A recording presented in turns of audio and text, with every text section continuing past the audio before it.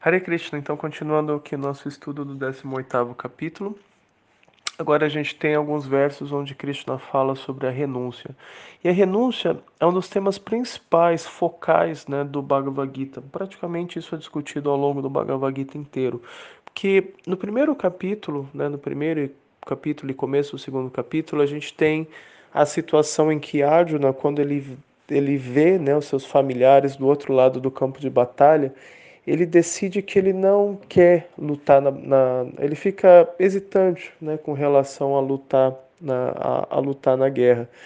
E ele apresenta essa dúvida para Krishna, mas a primeira conclusão que Arjuna toma é que ele não lutaria na batalha e que, ao invés disso, ele renunciaria, né, ao trono e se tornaria um renunciante, simplesmente vindo viver na floresta ou simplesmente vivendo de esmolas. Então, essa ideia da renúncia, né, a primeira ideia que Arjuna a, apresenta durante o Bhagavad Gita.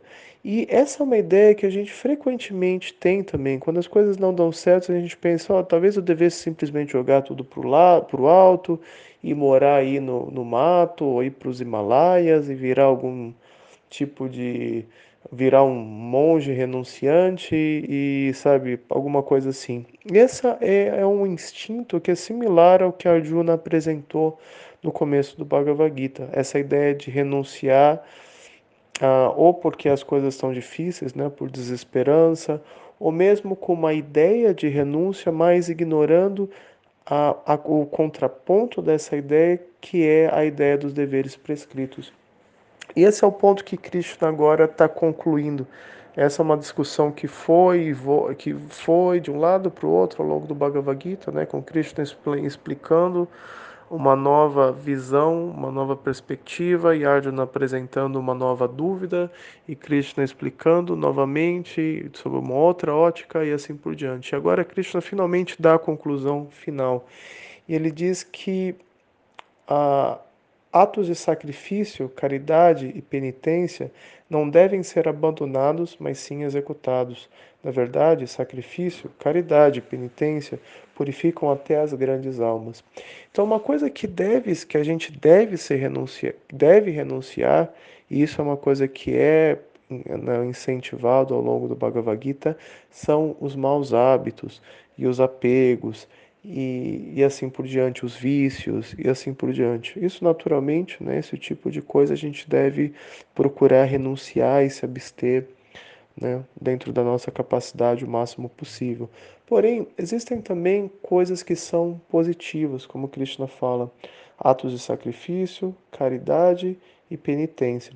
Então, sobre caridade, penitência e sacrifício já se falou no 17º capítulo sobre quais são as formas corretas, né, de sacrifício, caridade e penitência, né, de acordo com os três modos da natureza material: bondade, paixão e ignorância. Então, em caso de dúvida, é só às, voltar aos áudios anteriores.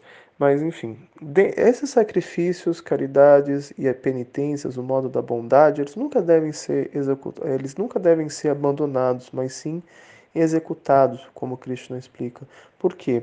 Como Krishna explica, tais atos, né, eles purificam até as grandes almas. O que dizer de pessoas normais, né, como nós?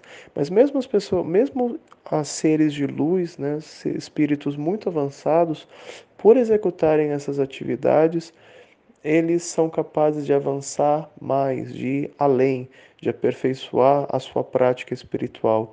Então, isso mostra como essas práticas elas são importantes e poderosas. Então, são coisas que a gente nunca deve abandonar. Porém, a gente deve procurar cultivar conhecimento de forma a executar essas atividades com a perspectiva correta, para que a gente não caia, né, na influência do modo da paixão e da ignorância. Então, isso é uma questão muito importante, essa questão do cultivo de conhecimento, que é o que a gente está fazendo aqui, né? Um está explicando e assim está tentando praticar aquilo que ele estuda, e outros estão ouvindo e dessa forma absorvendo alguma coisa. Então, esse cultivo de conhecimento é algo que é muito importante, porque o conhecimento é aquilo que nos pode que pode nos tirar da ignorância. Né? No 15º capítulo, Krishna fala sobre compara, né, o universo material com uma árvore, né?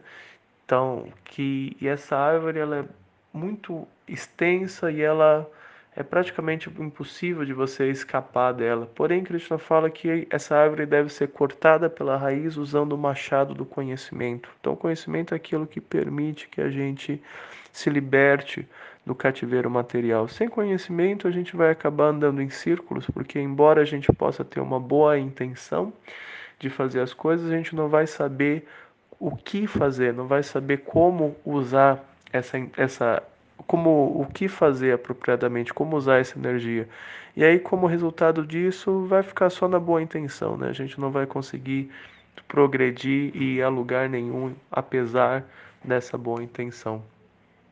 E aí, Krishna no verso 6, Krishna novamente, ele repete essa ideia de que a gente deve fazer as atividades que são positivas, que são prescritas, com conhecimento e sem apego, né, abandonando a expectativa de resultado. Isso é uma coisa que a gente já viu no 17º capítulo, mas como aqui é uma conclusão e um resumo, né, do que foi, um recap, né, de tudo que foi falado no Bhagavad-Gita, Krishna repete essa mesma instrução aqui, dando a conclusão, como parte, né, dessa conclusão final. Como ele diz, que essas atividades devem ser executadas por uma simples questão de dever, ó filho de Prita. Essa é a minha opinião final.